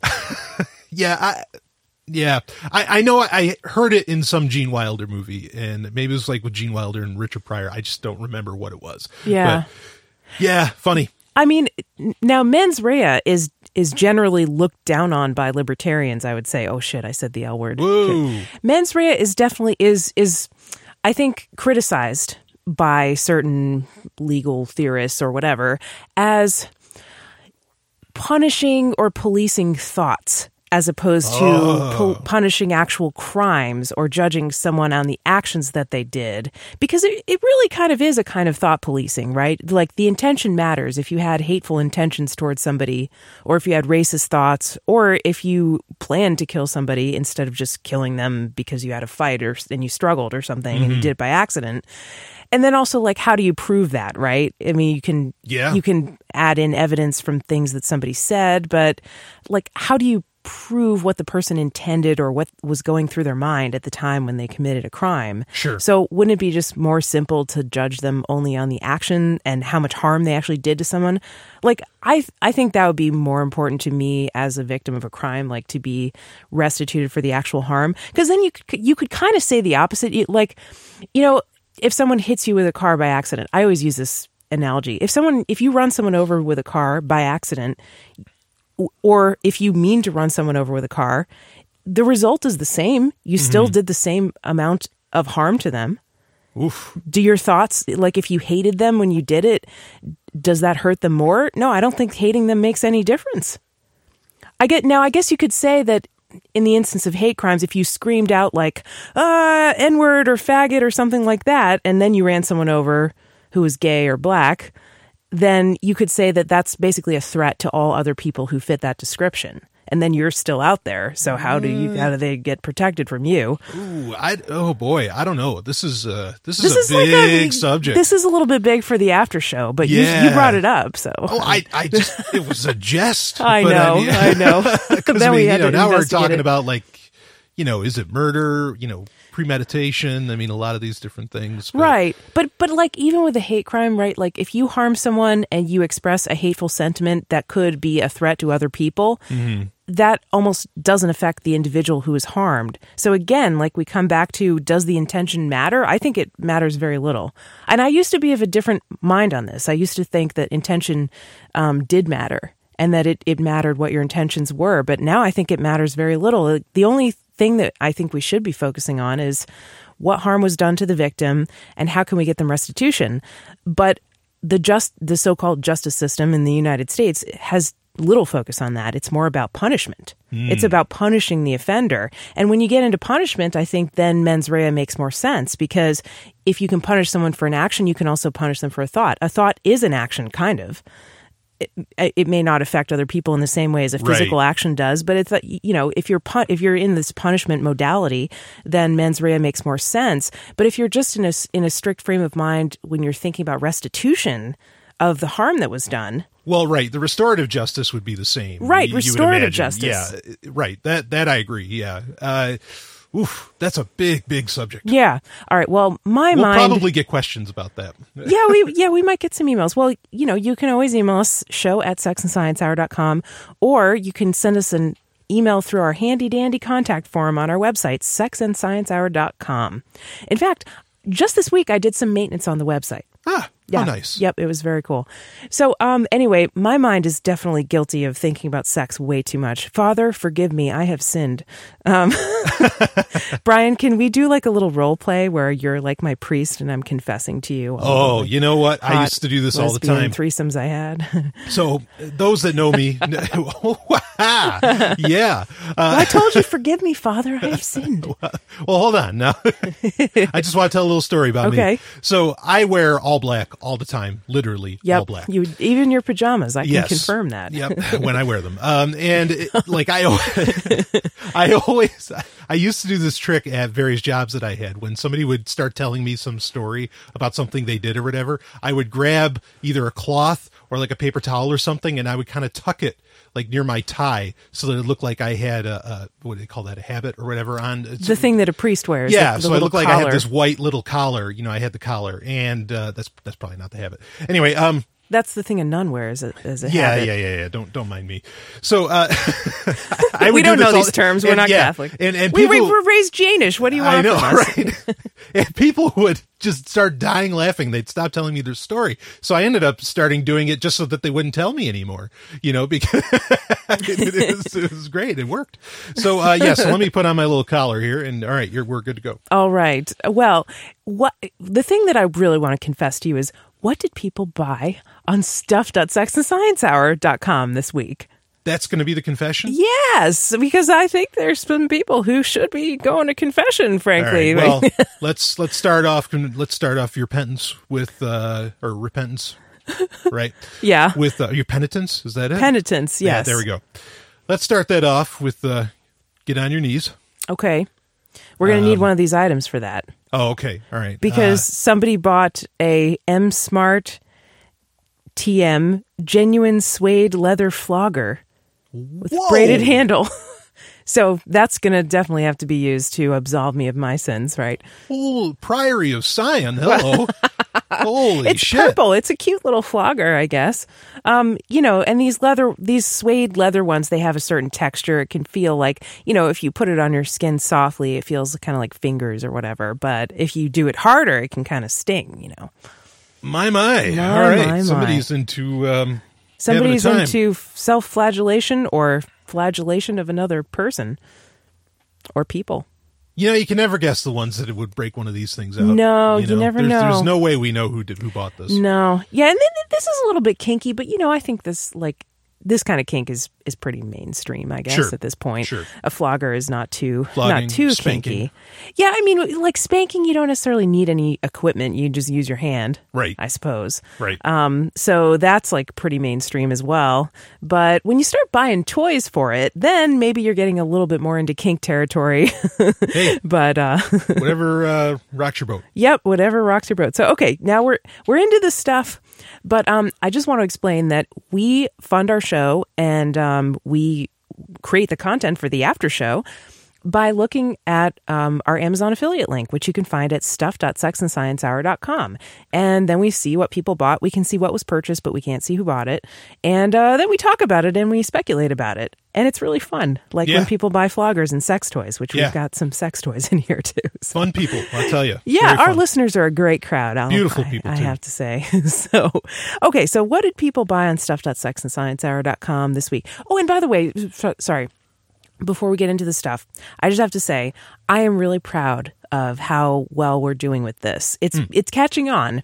We've been doing the show for, we did one season that was like 6 months, right? And now we're on like episode 14 or something of season 3. I don't know. I lost track, but we're like in the midway through season 3 of the show. Okay. Yep. And so we've been doing it for, not even a year, and it's catching on to the point where, I'm happy with it. I think ideally we'd still have more to go before we're funding these like listener parties that we really wanted to do. Yeah. But I'm super happy with the amount of people who are going to our link, and we always have content for our after show, and we get a little bit of money, which is great. And that was our goal for doing this. So I think we're well on the road to accomplishing our objectives. I think at some point maybe we should like kind of subvert a type of conference perhaps in our home geographic area and, have like a little Sex and Science Hour conference. I think that'd be fun. Ooh, yeah, I think that would be fun. Step one to that would be probably our listener Facebook group, which I've created and I mentioned on a previous show, but nobody really emailed me to express interest in it. So I don't know if it's something people really want to do. Yeah. But that's a good way. Let's gauge interest through that. We should then gauge we'll interest see through that, whether or not they want to. Yeah, there we go. Okay. Yeah. But anyway, thank you so much for believing in us and for using our affiliate link at stuff.sexandsciencehour.com. Yes, thank you so much. We appreciate you. Okay, so what did people buy this week? Starting off with the health and beauty department, Is that where the flogger came out of? No, the flogger was down the list on the what department was the flogger in? It was from it was from the pet supplies department. I guess somebody's wearing a collar. What the fuck? Why would you flog your pet? That is, oh my God, that's kinky in itself, right? Unless the person is your pet. Welcome to 4chan. Holy shit. I was not expecting that. Okay, so in the beauty department, we had some facial care stuff. We had DHC Deep Cleansing Oil, 6.7 fluid ounces. This is like some stuff you put on your face, and it dissolves. So a little chemistry lesson here. Like dissolves like. Right. So if you want to clean oil off your face or oil-based makeup like waterproof makeup, waterproof mascara, or whatever, you use an oil-based cleanser. Okay. But then you have to have some emulsifier so you don't end up with like oil all over your face, because then when you try to rinse it off with water, then what are you going to do? So I'm writing this down. Okay. Okay, good, because you need it. No, I'm just kidding. No, your face is so beautiful. Thank your you. skin is so I have a face beautiful. for radio. Thank you. So anyway, this is like an oil-based cleanser to get that deep shit that's in your pores and in your face cleaned out. Flogging shit in your pores. Getting kinkier by the second. We also have the First Aid Beauty Face Cleanser, 5 ounces. What is so special about this? Well, I don't know. It says it has antioxidants. It's called Fab First Aid Beauty Pure Skin Face Cleanser. I don't know. I guess it's See, I don't know much about this world. I have very sensitive skin, so I just wash my face like with water in the shower, and that's pretty much all I can do. Yeah. Like, or else it will get like too dried out if I use any kind of soap on it. So people think it's weird that I don't really wash my face with soap, but I don't know, get over it. That's just my skin and how it works. So. But this person is washing their face, has different skin than I do. So more power to you, girl or guy or whoever you are, or non-binary individual. We also had Thayer's alcohol-free rose petal witch hazel with aloe vera, 12 ounces. Now, this is cool. It looks like one of those old-timey packages where it has the picture of a portrait of the dude who, I guess, maybe formulated it on the front. Remember we did that article about the woman who put her face, Lily the Pink? Oh, yeah, Lydia Pinkham, she put her face on the product that she was selling, the vegetable concoction. Yep. And she got, like, trolled in the 1800s. It was pretty funny. So this dude did the same thing, but he apparently didn't get trolled. This is it's called Thayer's, and it's witch hazel. And what does witch hazel do? Well, it's basically a tincture of some kind of a plant that's an astringent, and so it breaks down oily skin. Again, you'd like dip a cotton ball in it, and use it to wipe off your face, and it cleans out your pores, and it makes it all shiny and tight. And I use witch hazel here and there. What do you use it for? Just Zits? on the face. Yeah, whatever. You know? I didn't know that. Are you like sneaking off to the bathroom and putting it? That's why your face looks so good. You're doing a secret skin treatment. I keep witch hazel in the bathroom. You're welcome to use it. Thanks. Well, I don't know. I think it would probably you need it. Dry out my face. Yeah, but that's pretty cool. So let us know if you want to do a review of any of these. You could send in a video of your, I'm picturing like someone with their hair like clipped back and like kind of scrubbing their face. I don't know. All right. So we had 2 books in the books department, and they're 2 related books, and they're from the Thug Kitchen series. Thug Kitchen. Yep, Thug Kitchen. The first one is Thug Kitchen 101, Fast as Fuck. And the second one is Thug Kitchen Party Grub for social motherfuckers.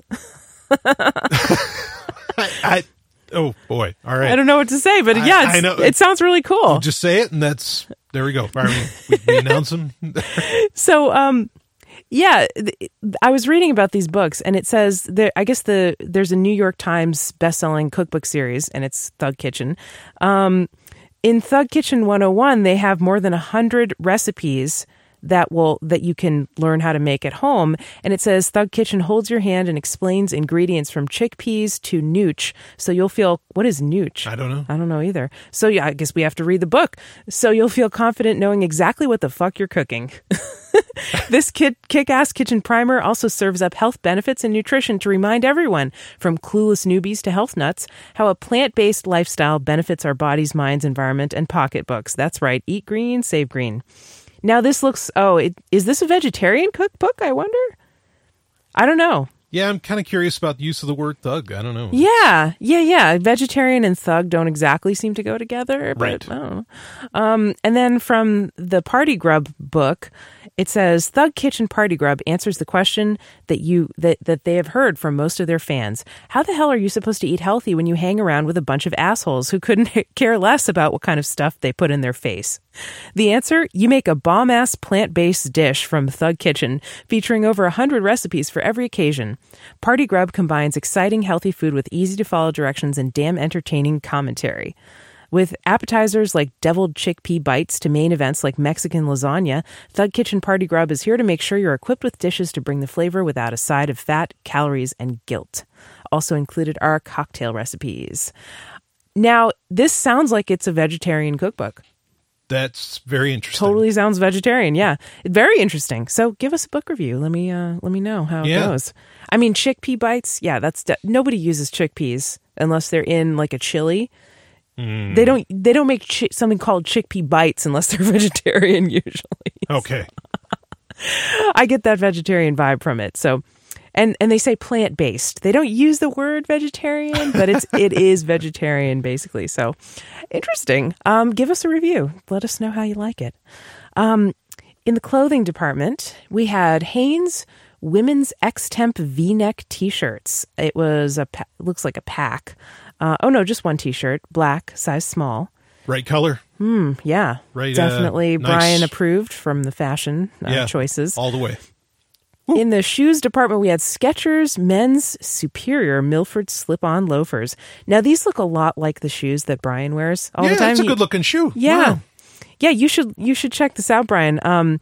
These ones were a $50 price point, and they have different colors. They have, brown, black, There's blue. no other colors. This one appears to have been black that was purchased. Good on you. And it's I won't say the size. I don't want to do any personal information, but they have a variety of sizes and colors, of course. So, in the health and personal care department, everybody needs toilet paper, right? Why not buy it through stuff.sexandsciencehour.com? They got Scott 1,000 sheets per roll toilet paper, a pack of 27 rolls. And Amazon has these things where you can clip a coupon. Now, I don't know why they do this, except maybe so that, like, some people will click on it because they're like, ooh, a coupon, I can save money. But then they forget to click on it, so they didn't actually clip the coupon, so they're not getting the discount. But they have this coupon you can clip for $1 off, and it's $17.98, so I guess it would go down to $16.98 or something. But, I actually subscribe and save on Amazon. I have a subscription to toilet paper and paper towels, so I never run out. And we kind of have a stockpile of them in the basement. It's a stockpile. Because, if the shit hits the fan, I guess that pun is not exactly appropriate, but if the zombie apocalypse happens or something, or if something goes really wrong and there's shortages at the grocery stores, right? You want to have toilet paper. That's a very useful item. That's a pepper thing, right? Well, I don't know. No, I would think so. I'm not a tinfoil hat kind of girl, but, I'll be the first to have toilet paper. Yeah, Scott's stock is never going to go down. Shit. Most people are going to keep shitting. That's right. One thing that's consistent in this world. So somebody bought this Scott bath tissue. I think the kind I use is Angel Soft, but that's a little bit too much information. So I'm just going to. Yeah. Oh, and they did pay $16.98 for it. So they did clip the coupon. So congratulations. Congratulations. You screwed Amazon, or you didn't let Amazon screw you. In the kitchen department, we had a kitchen timer. So it's called the CDN-TM8 multitask digital timer and clock, loud and long alarm. Fantastic. It doesn't look like it connects to the internet, so that's a win. Yes, it looks like an analog device. Well, it's digital, but it's not like one of those dials you turn and then it goes ding. Yeah, right. It's not one of those. It's a digital one, and it's pretty small. But it's good to have one of these when you're cooking something and you just want to forget about it until you need to be reminded that, hey, it's time to check on your whatever. I could have used one of these the other day. I did something so stupid. I was cooking a head of cauliflower. I was roasting it, and I was so excited to eat it. Put it in. Put it in the oven. Wasn't quite done yet. I was like, okay, I'll eat the rest of my dinner before it's done. And then I ate the rest of my dinner and I was like, oh shit, something's burning. I smelled something burning. And then I remembered the cauliflower and I had totally burned it to a crisp. Yeah. I was very disappointed. Gonna have to get one of those timers. Yep. Adding to my cart right now. We had the Espresso Supply 58 millimeter black back flush insert. So I guess this is a thing for your espresso machine. Yeah, okay. That's nice. It says cleaning essential, place into portafilter to back flush machine. Okay, I don't know exactly what that means, but that's cool. And then we had the Puck Style Espresso Tamper Black by Speedwell Coffee. It says achieve a level coffee bed with every tamp. Heavy duty construction, high quality materials, ensure accurate tamp pressure and durability. So it's showing like almost like this pipe being loaded with coffee, and then you tamp it down with this device that was purchased. And it looks like they're sold out, so it must be popular. Nice. I don't know anything about. Do you know anything about making espresso? No, I don't either. So, okay, well, cool. Enjoy your coffee. Oh, by the way, that timer that was purchased, it wasn't just one; it was 4 of them that somebody got. Hey, all right. And the espresso back flush insert, it was actually 3 of those that was purchased. Yeah. Yep. So maybe someone's bulk cooking for their little coffee shop or something. All right. A couple more things. In the office products department, we had the Dymo Label Writer 450 Turbo Thermal Label Printer by Dymo. And this is a $62 device, but it's basically a little thing that prints out labels, and then you can stick on a label to something and be super organized. And it's very small. It's almost the size of like a, what would you say the size of it? It's the size of a koosh ball. A koosh? Man. Maybe that's not a good example. It's larger than a baseball, but it's smaller than like a basketball or a soccer ball. It's smaller than a football. So anyway, you figure out how big it is, but it's small enough to put on your desk and not take up very much space. And you can print labels. I should get that for my kombucha. That would be helpful for kombucha labeling. Yeah. Just don't get thermal, labels wet. No. It all disappears. Yeah. It's not like ink where it kind of sits. And don't print your Bitcoin addresses on it because it can fade over time unless you laminate it. If you laminate it, it will prevent it from fading, as I understand it. Yeah. And then we already did the flogger. That was like the holy grail. I should have probably saved that for last, but it was too good not to when you were doing that. Open it up with a bang, I say. Yeah, definitely. If you wanted to do some bondage, I guess you could use this. It's the Cosmos Black Soft and Durable Cotton Yoga and Pilates mat harness. So this is like a mat strap. Like you roll up your yoga mat into a cylinder, right? Oh, okay. You roll it into like a little burrito roll. And then you put the strap around the ends of it, and then you can pick it up and carry it by like a handle. I think yoga mats are just such wonderful, versatile things. Hell yeah. You never know when you're just in the woods and... Oh, yeah. Well, the sleeping bags can come in handy, too. Well, that's true. For sure. Yeah. Oh, well, this could kind of go either way. Our last item here. Yep, this is the last item from the Sports and Outdoors department. Okay. Which may or may not give a clue. This could go either way, Brian. So tell me what you think. Okay. It is a International Equestrian Jump Bat. So basically, this is a riding crop. Oh. Now, I can't tell if this is meant to be used on a horse or a human. Well, a horse or a horse. I mean. Oh, yeah. Oh, a horse. Oh, yes, that's right. Not to say that riding crop's ever really been used on the Golden Stallion, but. Well, I guess you are the Golden Stallion, so you might have some experience with this. I wasn't going to say it, but all right. Now, it is marketed as totally a horse thing, like no kink implied or explicitly stated at all in the product description on Amazon. It was only $10, which is less than I would expect to pay for a riding crop in a BDSM context. I would expect to pay like more for a nice leather riding crop. Yeah, at least $100. Yeah, that was a kinky one. I would say that. Yeah, definitely. Yeah, I mean, at least smack the ass of class. I mean, it's smack the ass. Well, no, I'm sure this is fine. I'm not ripping on it. No, I mean, I bet it's like the same exact item. It's just marketed differently. Yeah, you're probably right. And so they're a frugal kinkster, or there's someone who likes to ride horses. I can't tell. And we'll never know unless they fill us in. So they're probably Janish themselves. I mean, just a guess. Oh my God. Now you really can't assume that. Hey. So thank you so much for shopping at stuff.sexandsciencehour.com. Yeah. You got to learn about guilty minds and all kind of BDSM toys tonight. Hope y'all are having a fun night with all the stuff you got at stuff.sexandsciencehour.com. Send us listener email. Sexandsciencehour.com is our website. Share our shows. Follow us on Twitter. And you can get all kinds of debauchery for free every week. Thanks for tuning in.